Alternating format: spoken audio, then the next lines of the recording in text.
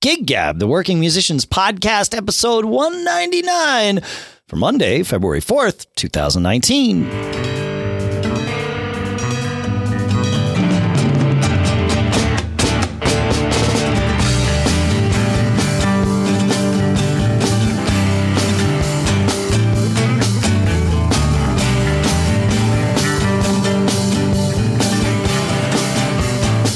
Greetings, folks, and welcome to Gig Gab, the show that is by, for, and about working musicians. Here, as usual, in Durham, New Hampshire, I'm Dave Hamilton. Here in Los Gatos, California, it's Paul Kent. How are you today, Mr. Kent? I'm pretty good. It's like dreary, cold, and rainy out here, and it's been like intense rain for a while. But it's, whenever I have to talk about weather, I always think the stuff that you have to put up with. So, so be it. Yeah, today is actually quite nice here. It's in the 50s somewhere and sunny, and obviously all the snow that's on the ground is melting. And so there's this constant, and the snow that's on the trees and on roofs and stuff. So there's this drip sound outside, but it's actually quite pleasant. The ground is wet, but only because of the melting. So yeah, it's good. Yeah, it's really nice out there. Today, here, now, right this second, it's okay. Yeah. Exactly. Yeah. Right this second. Yeah. Correct. Generally speaking, very cold this time of year for me. Yeah, exactly. Congratulations on your Patriots pulling out another one. I know. Is it getting old? Nope. Sure ain't. No. It's totally fine. It's totally fine. The rest of the country, probably the rest of the world hates you, right? Well, I hear that. That's what all the noise says. But interestingly, it seemed like at the Super Bowl yesterday, most of the people that were there were Patriots fans. So how do you measure that? I can only go anecdotally based on what literally everyone that was interviewed about it said. All the Patriots players said it felt like a home game. All the announcers for the game said it sounded like, there were way more people there for the Patriots, and it felt like it was at Gillette because when the Pats had the ball, it was, quiet and not the case. Yeah. And they one reporter said, it felt like about 65-35, Patriots to Rams fans. So maybe it's just that the Patriots haters around the country are louder than the people who are around the rest of the country like the Patriots. Maybe that's what it is. I don't know. And also, there was also a little bit of funk about the Rams getting in the way that they did, with the Saints call. And who knows whether the Rams fans in LA are that committed still. I mean, I don't know what the deal is there. I mean, they're kind of new being back there and everything. Did you watch the halftime show? I did. Yeah. Dude. So, what was up with God? It's just weird to me that the way I get that what they're trying to do with the halftime shows is find this blend of artists that will span all, demographics and age ranges and all of that stuff. But I feel like what we're getting is more and more just milquetoast. It's not one. I thought Timberlake was good last year. Like he was good enough that he actually made me want to go see him. Yes. I don't know that it was milquetoast. I think it was Maroon 5. I mean, I think that there's plenty of artists out there. I think that their efforts to meld the genres, I'm sure that that's a coerced thing. Of course. Yeah. But Maroon 5 was just terrible. I mean, they were so. Actually, Maroon 5 was fine. Levine was terrible. I mean, I think Levine was sick. Lisa, my wife, as we were watching it, said, "Ooh, he doesn't sound good." Like with his first note out of his mouth, it was, she keyed right into, this does not sound like the Adam Levine I'm used to hearing. I don't know, man. The posing and the staging and the strutting and all that type of stuff. Well, there was that too, right? But I think that's what most people reacted to. Most things I've read is that the band actually sounded fine, like someone who I know. Well, the band is all pre-recorded. Is that still the case with the Super Bowl? The only thing that's live is the vocals that are sung. Oh, I don't know the answer to that, but I think so. But regardless, what I heard is that like the performance. Even with vocals, so adjusting what Lisa heard, someone listened in the car on the radio and said, the band sounded fine, but I understand whatever linked the songs together and the histrionics that were going on around the songs was an absolute disaster. And it was, and you could actually tell that for sure. And then the more that he stripped down, and it was such. But what was the point of that? Well, that's it. I mean, and again, here's the deal: you're following some pretty freaking awesome, legendary acts that have performed there. Springsteen was great. Prince was over the top great. And Bruno Mars had a breakout there, right? Like that was that introduced him to the world stage, and he wisely, of course, and this is all how it always works, but tickets for his tour went on sale that next Monday or Tuesday morning or whatever it was, and that he was fantastic. He impressed everyone that saw him. And I think for that show, that's what I'm remembering about the band being pre-recorded. It was Bruno's vocal and Bruno's drum set. Like that was an exception that year because he played a drum solo. Right. And that there was no way they were going to be able to have him, play a drum solo that looked like he was playing a drum solo to a recording. So that was allowed to be live that year. And I remember that being sort of a big deal. And the behind the scenes people that I knew were like, oh, yeah, that had to be live. But everything else, the band is just tracked. No, but this came out as and Maroon 5 has some good songs and some catchy songs. Yeah. This came out like a top 40 pop band. Yeah. Trying to appeal that they have more edge than they actually do. I would, if you asked me at noon yesterday, would you be interested in going to see Maroon 5? I'd say sure. If you asked me at noon today, would you be interested in going to see Maroon 5? I'd be like, yeah, I'll go see Sammy Hagar on the Circle maybe instead. That'd be a good show. Yeah. Yeah. Yeah. So, and you wonder, I have a good friend that just started a Maroon 5 tribute band around here. Ooh. And I wonder if it'll affect their business. I wonder if Maroon 5 is now a dirty word. I wonder if it'll affect their brand, or whether it's just a moment in time. Yeah. You can overplay these things and the hype of this stuff and the amount of social media that goes on around it. But like a lot of things, it's a news cycle and you don't know if this stuff will stick. A week from now, does anybody even listening to this podcast care about this segment, or have they used the chapters that we put into every show and skip to the next one? So, but you got to wonder what those guys are thinking. That's a band, and especially Levine, who's built a pretty great brand for himself.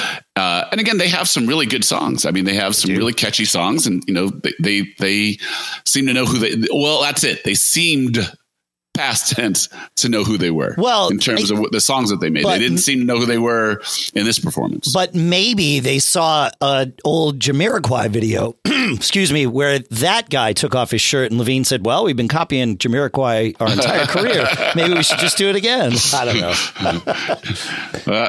Yep. Yeah. Oh, did I go there? But what is that like, though? You think they get off stage? Did they know it? Right? Yeah. Because they would probably rehearse that thing a bunch of times. Yeah. And then if they know it, once the social media wave starts to happen, I wonder what that feels like to do that in front of the world. That's billions of people. Yeah. That's not a bad show. That's that's a bad multinational exposure. Yeah, and they probably, as we talked about last year, I'm sure it hasn't changed. They don't get paid for that gig. I think their expenses are covered. It's cash flow neutral effectively, but there's no that is a gig for exposure. So this exposure, he exposed himself. So maybe, maybe it worked out just as planned. I don't know. That's a shame. It's a shame. Following along to that, it's sort of, well, maybe it's not following along to that. I was trying to find a segue into a segment, but I don't know that I have. I don't know that I have a segue there. Did you play any gigs this weekend, Paul? I'm not even going to try. I'm going to punt on that segue. We're going to go somewhere else. Did you play? I had two kind of cool gigs. I had one of my standing Friday night solo gigs, and this was kind of cool because it's a venue that a lot of friends of mine want to get into. And I've been fairly generous with the sit-ins at this gig, and it's a gig I actually treasure. It is one of the gigs I treasure most because it's a medium-sized coffee house. Okay. And I took it as a solo. I got hired as a solo, and it's one of the few gigs that it's almost like a concert. People are facing me. They're generally quiet and listening to what I'm doing so I can play quiet. And we talked about that, how to manage audiences like that.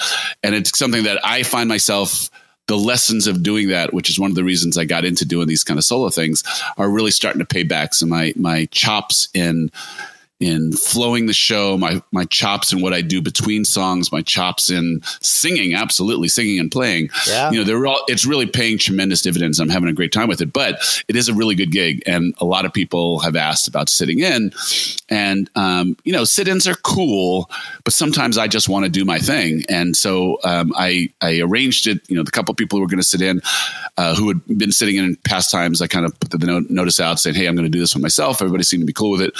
And then I had had a really, really fun one, really good one. And one side benefit of this gig that I love, it's a place that it's in the town that I live, and it has its own draw. And I've been saying for a long time, there's a lot of people who enjoy live music, but there's not the right way for them to consume live music. They don't want to go to a bar. They don't want to dance. They might not even want to go to a winery, right? They just want a casual cup of coffee and just relax and listen. And this place is that. And the woman who owns the place, she says this has been a great boon to her business. The audience that tends to go there it's got a kind of a coffee shop vibe. And so is there any alcohol served at this place? Yeah, there is. They have beer and wine. Okay. They have got beer and wine and a small plates food license. So it's actually a very nice evening. And I love it. And I had a really good night. So one of those nights where you're learning as you're going, like, I'm feeling so good, so I'm going to attempt something vocally that I might not on a night where I'm not feeling great. Yeah. And you learn a lot about what I had to do. And a lot of them actually worked out. So, learning in anything, learning is not a linear endeavor, right? It's a lot of ups and downs, starts and stops. And you take notes and then you try that. And if you do it 5 times and it works every time, then that's probably something you can count on. If not, you're learning it wrong and you got to go back and figure it out. Right. A lot of the stuff that I'm working on, again, and I say this to everybody who's listening, I am not a vocalist by trade. I am not a gifted vocalist, certainly by birth. I've worked pretty hard at it. And I've taken a lot of lessons. I've listened to a lot of people. I read and lots of YouTube videos. And, I do what I can to compensate for what I was not naturally gifted with. And, sometimes you make some advances and sometimes you're scratching your head as to why something's not happening. Why it's not working. Yeah, exactly. But, these things have been godsends for me, and they've also helped me figure out who I am as a musician. The way I emote music, which is a really valuable thing. I knew who I thought I was, and on the journey along, it's one of the hard things for musicians, holding up a mirror. You have your self-image in your mind, what you think you are, how cool you think you are, but the jokes and the pattern and the tone that you use when talking to an audience, there are some people who you think you are is actually who comes out, but there's a little bit learning about who you really are. Like, what works. What works. And, we got to ask that question about politics last time. And I continually find that there's a tonality to mentioning politics in my show that is non-threatening enough that everybody gets inclusive. Like I can throw a joke at Kellyanne Conway's expense and everybody will laugh of it. Sure. But if you get too intense about it, you run the risk of a room that might have 50, 60 people in it, of 10 or 15 people not reacting too well to it. Right. And then that's going to create a vibe in your room. And similarly, how I introduce songs, how good I actually am at relating a personal anecdote. Like, on the surface, the advice one would probably give another person is be yourself, be natural, be truthful and talk about that. Unless yourself is boring or, the wrong thing for that room, right? I mean, you need to find the part of yourself that is entertaining. My point exactly. Yep. And that's what I'm saying. You have who you think you are as a performer. And then you have the actual essence of who you are that translates to an audience.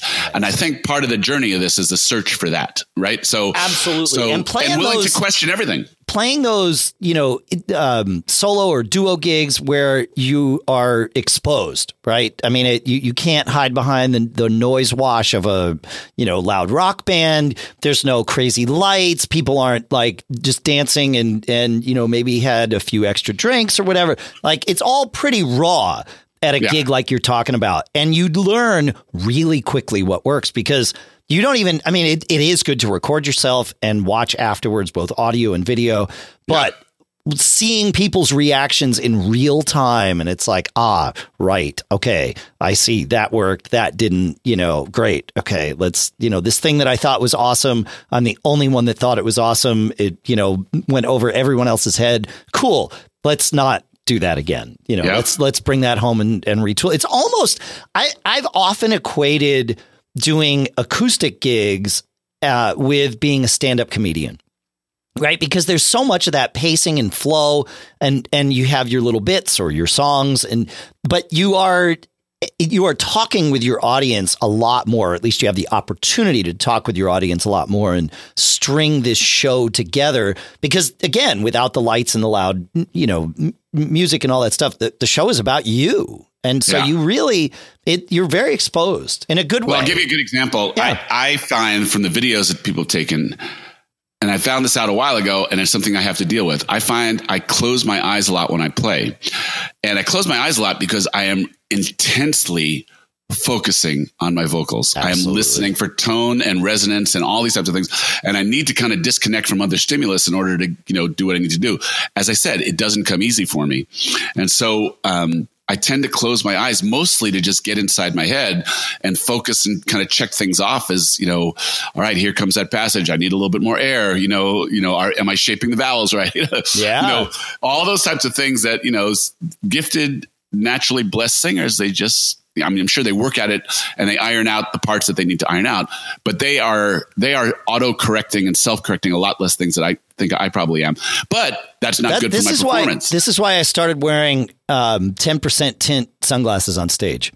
Give you a little bit of cover. Yeah. Well, and it gives people something to look at that's not just your closed eyes. It really makes a huge... I can't say I came up with this idea by myself. I did it watching other professional singers, and it's like, oh, I see why you're wearing glasses. You close your eyes every time you sing, or at most times. And it's like, this sort of obscures that in a way that doesn't detach you from the audience. And it can be helpful. I'm swearing by it. It's great. Well, it makes a lot of sense. But the flip side of that is, if you can make eye contact with your audience, you're probably getting some pretty good points out of this. Correct. And so that more what I want. So it's something I have to be aware of, but it's all kind of learned. Like, there are places where I can kind of disappear in the song and it actually emphasizes and affects the song's impact, which is cool.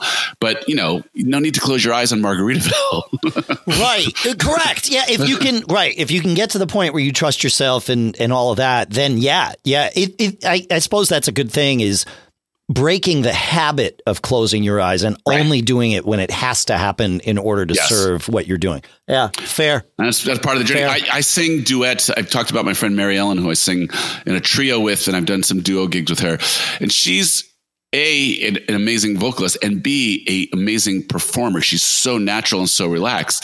And the thing is, when we sing a duet, especially if it's a quasi love song, she will try to connect with me as a point of of the performance. Yeah. Exactly. But I'm freaked out. I'm like, no, you're not my wife. And I'm like, no, like I literally, I feel now and then once I realized that, like, oh, she's just trying to she's just trying to act with me for the effect of the event. Acting. And I'm like, yes, it is acting. And I have to kind of go through a long checklist in my mind of ways to kind of like get right with that.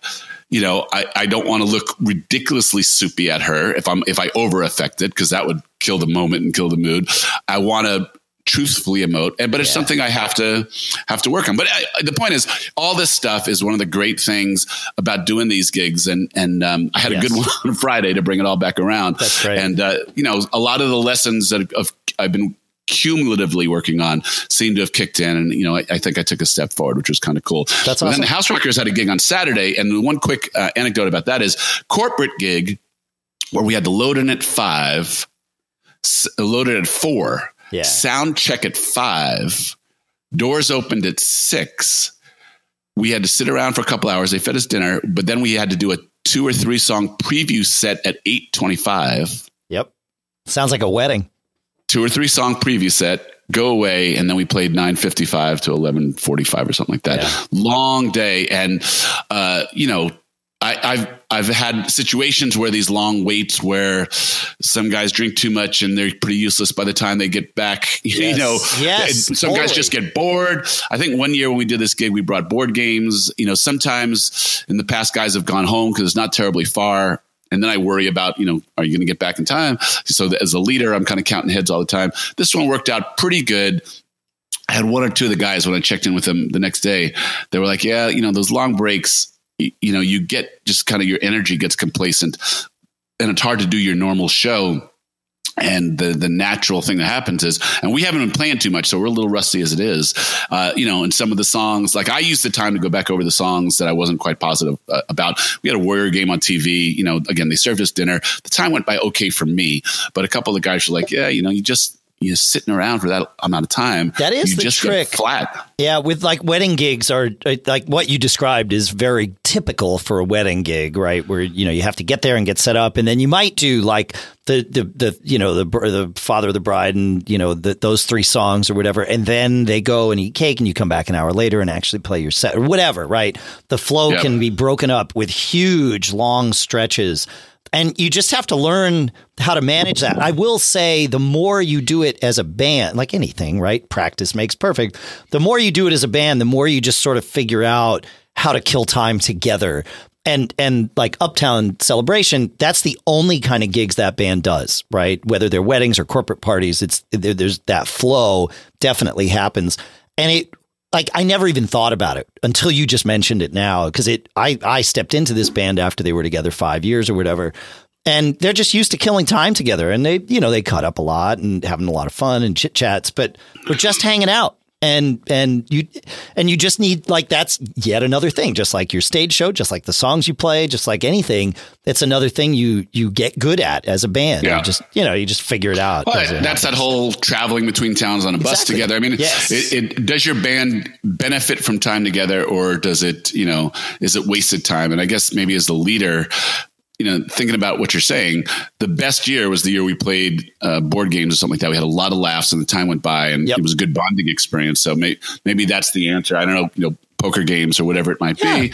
Anything that keeps you engaged, keeps you, socializing, having a couple of good laughs together, I think is good for your band vibe as a whole. Yeah, because the sublimeness of just sitting around doing nothing for hours at a time is just kind of silly.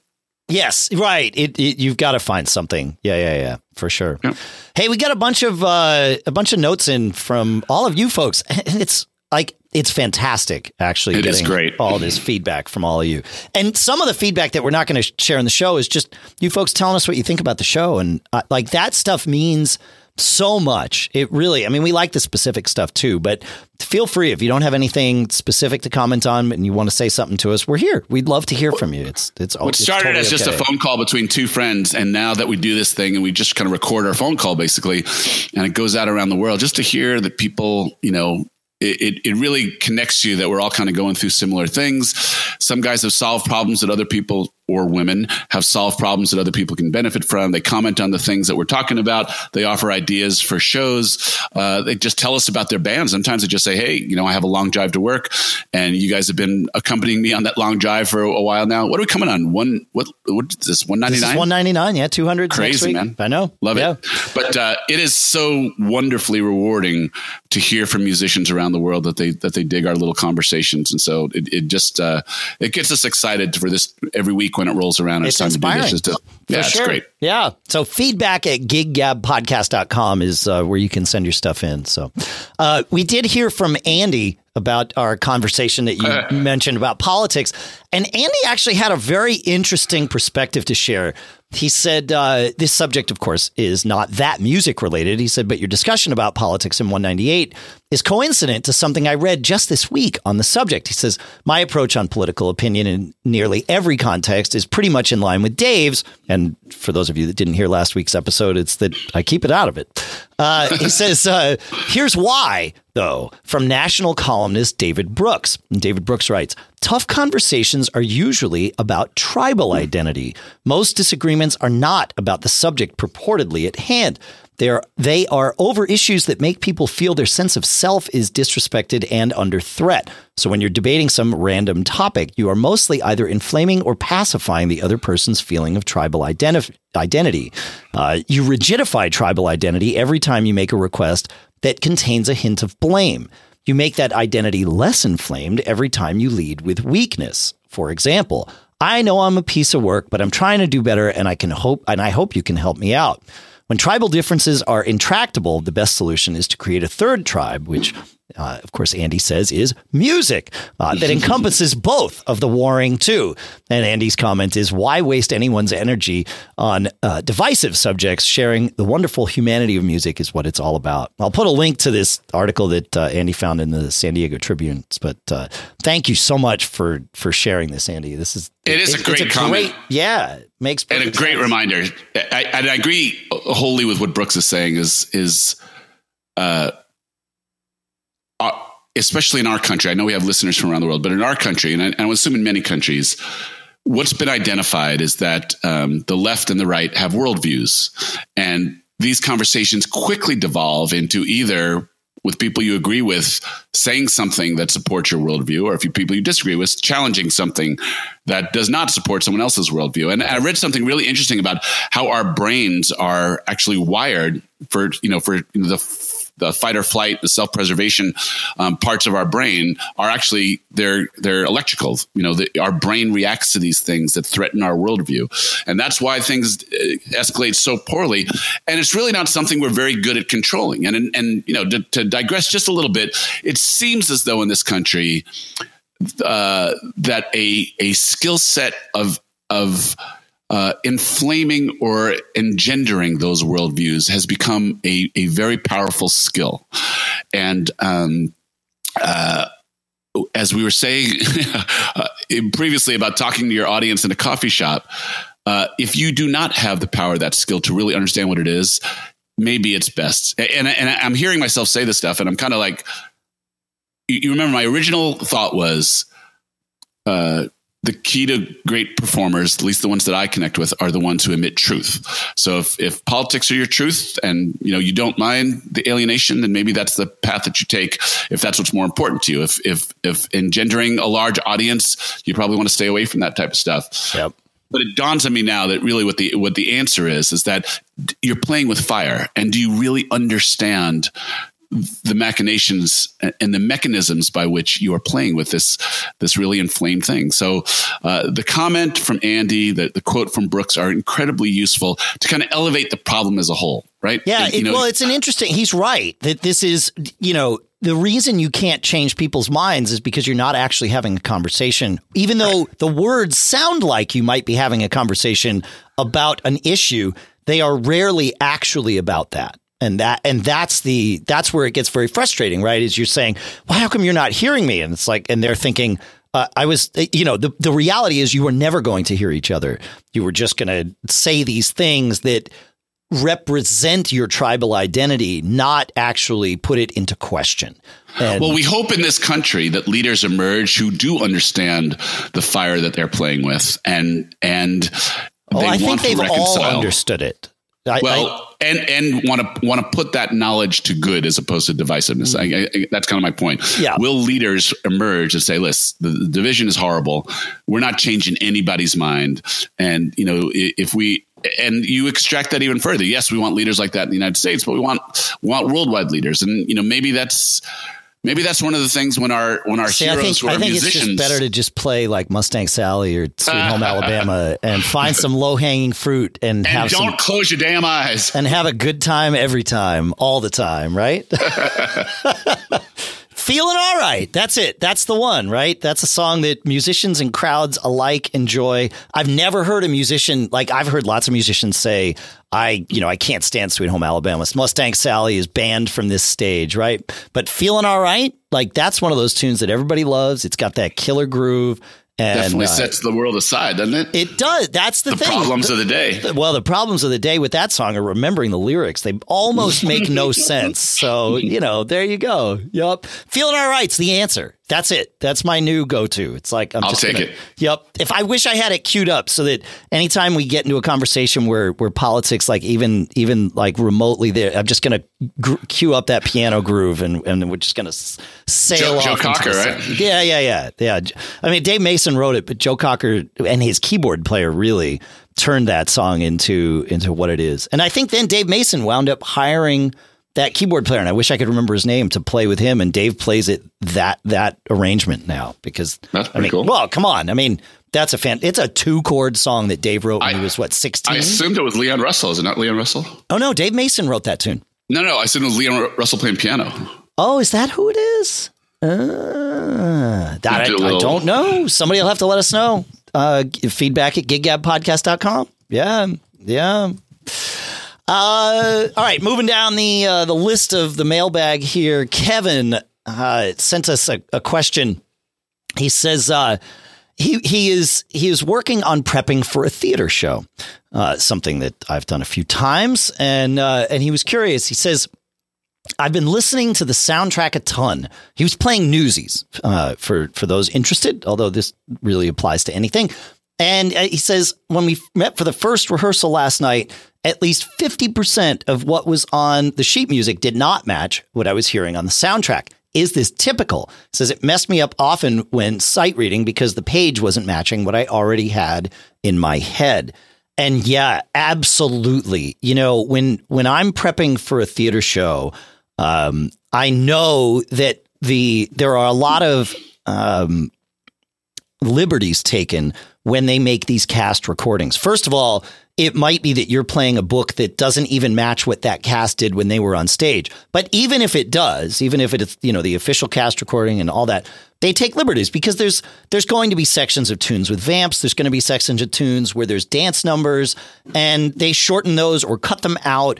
And so you have to play through it. I find it helpful, especially as a drummer, where, you know, the groove is really my job in a lot of these, especially modern musicals where it's, you know, based in a rock format or whatever, to play along with the record and figure out, okay, how can I communicate this groove as opposed to just, you know, trying to play verbatim what's on the page, although at times that's necessary, of course. But so I will play along with the recording, but you have to kind of learn to guess and intuit where in the recording the sheet music is, and understand that, yeah, you're just using this as sort of like a spot check, and you're going to jump around when you're playing the book down along with the recording. And then when you get into the rehearsal room, yeah, it's going to be different. You just sort of have to just get used to that. But you also kind of have to get used to the fact that first rehearsal is going to have a lot of bumps and bruises because everything's different, right? And your music director is generally the piano player, and that person's going to know the show way better than everybody else in the band because they've been working for weeks, perhaps months, with the cast, getting their harmonies right. So they know the show. It's often that even you get to that first rehearsal, sometimes even the day before, and you get I get an email like 3 pages long saying, okay, here's all the cuts and changes from what you have in the book to what our production is. And that's normal, so expect, I guess what I'm trying to say is certainly you want to be as prepared as possible, but that first rehearsal, there's some expectation of leniency in pretty much every scenario I've been in. Obviously, if you can show up and nail it, like, that's great. But everybody sort of knows, yeah, look, we need to, they call it a stumble through often when it's actors going through the motions on their own. And you as a band need to have that stumble through as well. It's the first time you're trying to lock in together on this material. It may be the first time that you're meeting any of the musicians you're playing with, right? So there's going to be this thing and like, how are you counting that? And I've had it, in fact, many times where a music director there might be some weird passage where it's like a measure of 6 and a measure of 5, and then it leads back into whatever the groove of the tune is, just for example. And the music director and therefore the cast has been counting it wrong through the entirety of their rehearsals. And I get there and it's like, no, this is how those 11 beats go. And I always say it once, and then I've learned it's like, okay, but right is only matters if the majority is in agreement, right? It doesn't matter if you're actually right on paper and there might be 15 people in the cast that know it the way that person is playing it. So guess what? Right is them, and follow the music director and they know, so I think you're going to be okay. What you experience, Kevin, is a really normal thing, and you'll get better at it. Now, for the next time, right? And hopefully anybody else listening already knows, and there you go. So, yeah. In the same way that I talk about these solo gigs being good for your development as a musician, are these theater gigs similar, or really do you have to have a certain structural understanding of music, kind of a classically trained reading all the type of stuff in order to go that direction? Yeah, I think the answer is I don't think those questions are mutually exclusive. Yes, you do need to have some fundamental understanding of how to take what's written on a page and communicate it, musically. For most shows, the guitar player that did Hedwig in the Angry Inch with me this most recent time, he did Tommy sort of with us over the summer, and he's done Hair. He doesn't read all that well. And so he'll take these tunes and listen to them and chart them out. And he's kind of come up with a way of charting things where he can follow the vamps and the cues and all that stuff. But I would say, to answer your question, for him, certainly playing these theater shows has brought the rest of his playing up a level. And the same is true for me. It makes you really think, especially with a rock musical or, Hair or Tommy. All these are, and even Newsies. But like these tunes that you sort of know in your head, it's really interesting. I find, like when I was doing Tommy this summer, rereading that score, it's like, oh, right.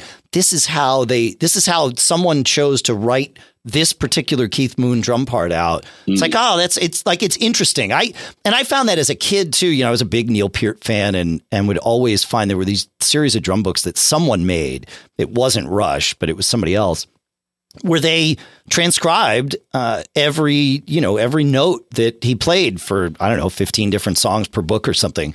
And it was fascinating because here's these tunes that I learned by listening and then going and like digging in and being like, oh, I see. Yeah. Okay. Like that can really help your playing, I think. Cool. Yeah. And the theater stuff, you have to be super sensitive to tempo and volume, more so I find than in a rock band, because you've got people singing. You've got balance issues to worry about, and then you've got dancers. So moving a few BPM in either direction can really mess things up for the entirety of the production. And so in that sense, too, yeah, just, that constant awareness that you have to have during a theater gig, for me, it definitely has spilled over into the rock stuff. Cool. Yeah. Cool. All right. One last question, which I think is going to be a fun one, Paul, but let's see.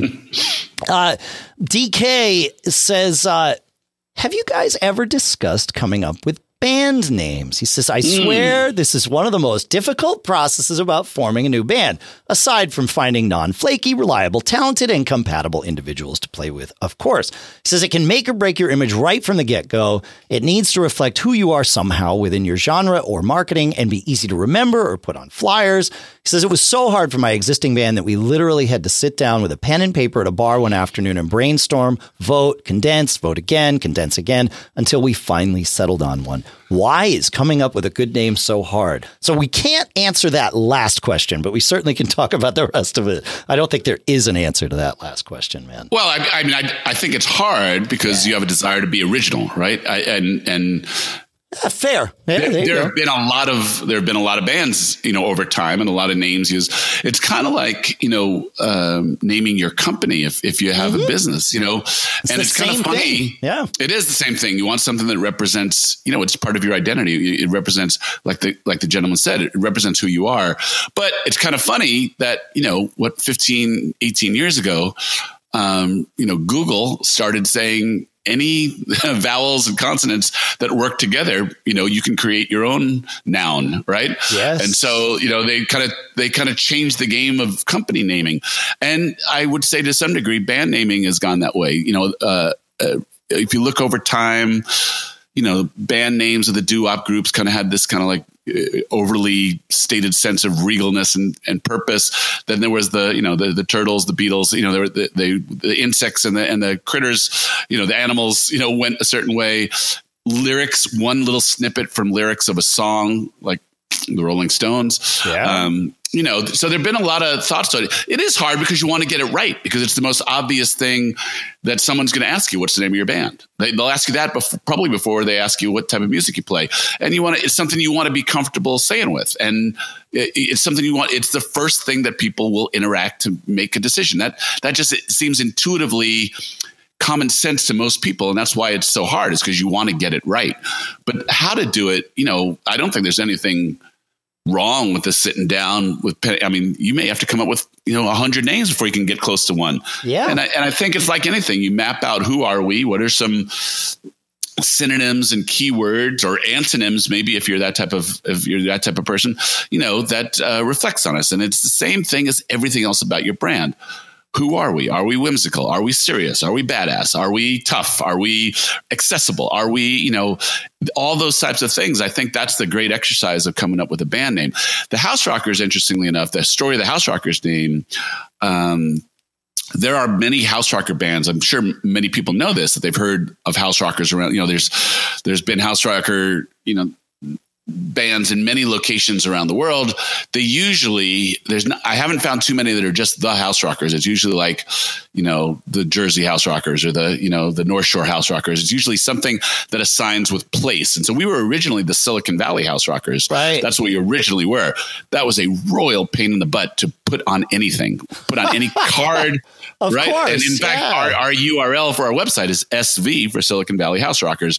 And I felt comfortable enough that the band name, the House Rockers, certainly House Rockers it was the image that I wanted. That's the vibe that I wanted. Sure. And I was really cool with it. In most places, House Rockers are blues bands, but not exclusively. But I felt comfortable enough kind of going down that path. When we first started the band, I was trying to recruit a bunch of people who were either good players or like corporate executives who were well known, who were also players. And I called us the Silicon Valley All-Stars. I always thought that a sense of place, having Silicon Valley in the name was kind of a cool thing. Sure. Because, especially if you're a cover band, you kind of service your locale. Yeah, it makes people feel an identity connected with you. That's connected. it. Exactly. Yep. And identity is a really good word as well. But, so if you were the Durham, rhythm makers or whatever it is, that might make sense to people if you're playing in that general area. Yeah, that's true. Yeah. So that's just one approach to it, is using locale and location.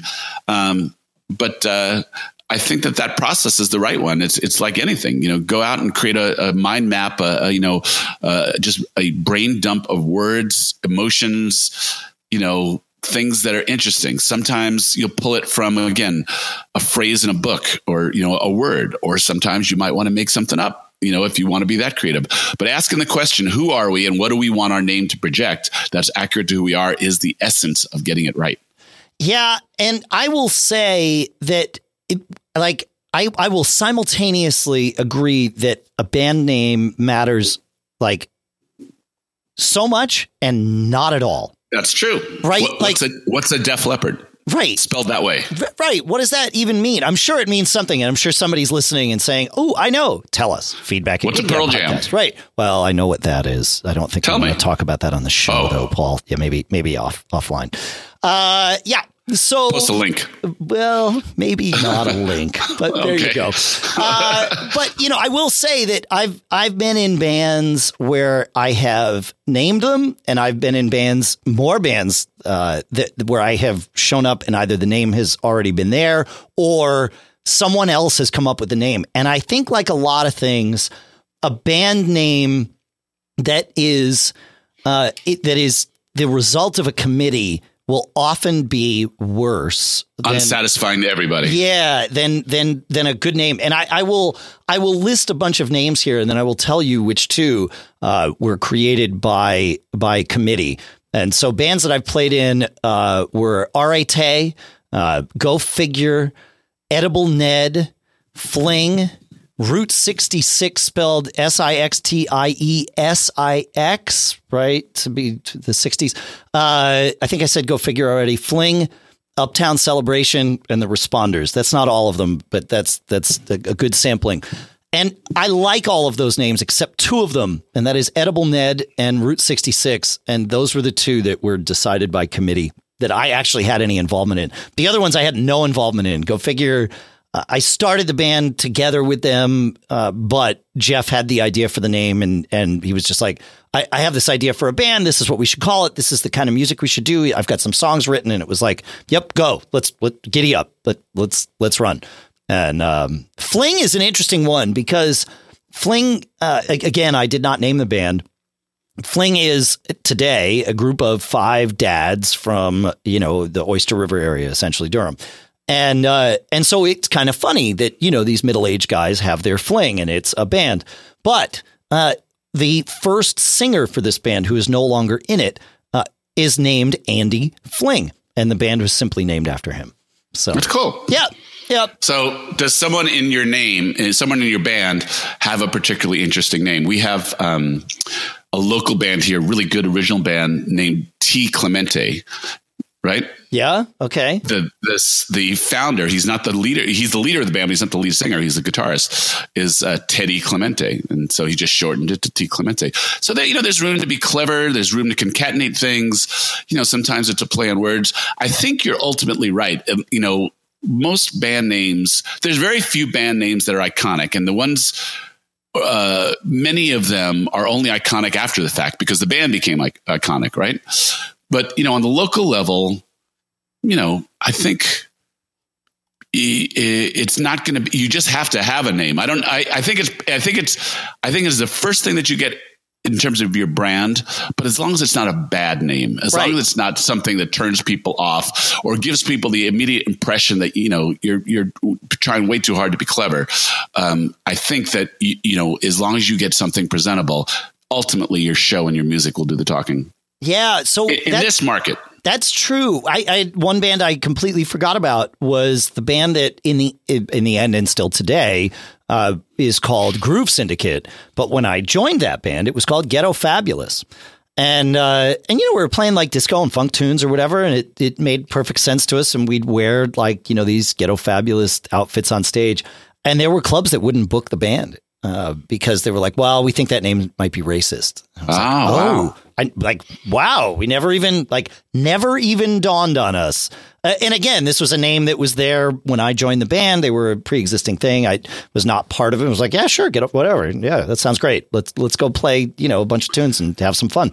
And yeah, clubs started not booking us. So it was like, oh, all right, well, I guess we got to change the name. So then it was changed in this politically correct environment that we live in today. I guess that stuff actually comes out. Didn't dawn on me that it happens. I'm thinking, most of the bands that are popular in my area, we have the Hitmen, we have Sage, we have Long Train Running as a tribute to the Doobie Brothers. So that helps. If you're a tribute band, you can take a lyric or something that's connected with the band that you're paying tribute to. Yeah. Blue House is a great local band here. So again, these are kind of innocuous names largely. But the name becomes a brand the more successful you are. The name won't create your brand, I guess. Very, very rarely, right? Yeah, no, you've got to deliver the goods, and then people will use your name as your brand. And so have something that is acceptable to you. And I think that should be the bar. Like, is it something that you can live with? And if the answer is yes, don't fight it. That's been my philosophy. You guys do whatever you want. It doesn't matter. But but that's been mine. It's like, do I hate it? Like, do I mind showing up? Maybe for me, the right litmus test is, am I okay putting it on my bass drum? And if the answer is yes, you know what? Let's go. Let's just go play some gigs. And you mentioned the one band that was a clever spelling, that stuff usually is lost on people. I mean, I think definitely lost. Oh, stupid. Yep. Unless it's short, like Styx, right? Unless it's short. Yeah. And again, some of it is, are you using the letters to create a word logo, and you're going to stylize the fonts of the letters in order to create a logo? Maybe that would help. The kick drum test is not a bad one to use when thinking about what name to use. Yeah. Am I willing to put it on a piece of equipment I own? If so, then great. And maybe the other way to think about it is, if you got stickers made up, would you put one on your guitar case or, whatever? Like, are you okay with that name? And I will say, one of my favorite moments, and we do have a picture of this, and to my knowledge, no one in the band did this, but there was a period of time where there was a Fling sticker on the bumper of a Durham police car, and that was pretty cool. So there you go. There you go. I thought it was cool. Yeah. No, that's absolutely cool. Yeah. It's funny. We have, so for this, our 20th year, I've redone our website. And I use a site, just a little plug here, called Bandzoogle, right? And they give you about 30 or 40 templates to deal with. It's really easy to manage. It's, reasonably priced to me. Sure. And, does everything that a band would want it to do. It lets you have video clips, lets you have audio clips, lets you sell merchandise, sell tickets. They've thought this through pretty well. So I redid our website. We have a new 20th anniversary logo that's just got finished. I've been sharing some of our new pictures. We got some new band pictures for 20th anniversary. And now we're starting to get ready to do some merch. So hopefully we'll have a good conversation about merch again in the next couple of weeks as I'm getting ready to do this. But it's been fun kind of going through all this stuff. And what you said is really accurate. Like the new logo, I'm really happy with it. It was actually done by the designer who did my very first logo 20 years ago. So we've had a couple different guys over the years. We've come out with like an iteration of our logo about every 4 or 5 years. And this new one is really, really cool. And Bill, my sound guy, just grabbed it and went and got stickers made right away. And had them for us at the corporate gig we did on Saturday night. And I'm hoping likewise that we're going to see our logo all over town, and it'll create awareness for us, and hopefully it'll create audiences for us, and just kind of make us look like we're there, like we're pervasive in our community. That's what I'm hoping for. Yeah, that's what you want. Yeah, give those stickers away at gigs. We used to sell our Fling stickers for like 5 minutes, and then we were like, oh wait, this is stupid. Just give them away. And and then they sort of appear everywhere, and it's kind of cool. Like I said, when it appeared on a cop car, it was like, hey, look at that, we've made it. Awesome. The gig we played on Saturday night was at the San Jose Civic Auditorium, which had been the concert. Yeah, there's like the Stones played there in the 60s, and that's a big room. That's a fun room. Yeah, it's about a 2,500. It's a medium sized room. It's not like a basketball arena, but Sinatra played there, and so we're in that green room where all those guys were, which is kind of a thrill. And then there is a wall where most bands who have played there have left their sticker, and some pretty huge names, and now our sticker is on there right next to those guys. So that's just kind of cool. That's really cool. Yeah, absolutely. Yeah. Fun stuff. Well, that kind of ends the Who Are You episode, I think. That's a good little wrap to it. We had these topics that seem disparate, and yet seems like every one of them is related. So go figure. Figure out who you are. Go Figure was a fun band. And we made our logo. I used the Ransom Note font back in the 90s, and we had this great logo with Go Figure on it. Occasionally I come up with, like, I'll be digging through some boxes and come up with like we used to send out postcards about once a month to our mailing list, and they were fun. Then it's like, oh yeah, there's one. So anyway, I know that's not why you said Go Figure, but I figured I'd tie it all back around. Why not? It's good. You missed on the earlier segue, so you were going to not let this episode go by without finding one good segue. There had to be one. That's correct. In fact, the good segue, the topic that I was going to segue into, we didn't even hit, and so I'll put that on the list for next week. So yeah, that's a good one. All right, folks. Well, feedback at giggabpodcast.com. We would love to hear from you, just like we did from all the folks this week. And thank you to all of you who have written in, including those that we didn't happen to mention here in the show. It's awesome. Really sincere awesome. Thanks. We love it. It's just so cool for other musicians to reach out and just kind of share whatever they're thinking about the episodes, or Dave and I, or my sound quality, or Dave's engineering chops. Yeah, that's right. I totally forgot. We got some messages about about your sound last week, and I was, I didn't say anything in the show, but I opened up the high pass filter a little bit more to let some more low end in on both your signal and on mine, and I think it's good. You don't want too much low end because people are listening in cars or whatever. The last thing you want is like something like this where it's like crazy. Like that's just not that good. But having a little bit more so that it doesn't sound like this, like an AM radio, is a good thing. So it's always a work in progress, and we appreciate your feedback on that. So thank you for noticing and all of that. So yeah. All right. We got 200 next week, baby. 200 is coming up. 200 episodes of telling people always be performing.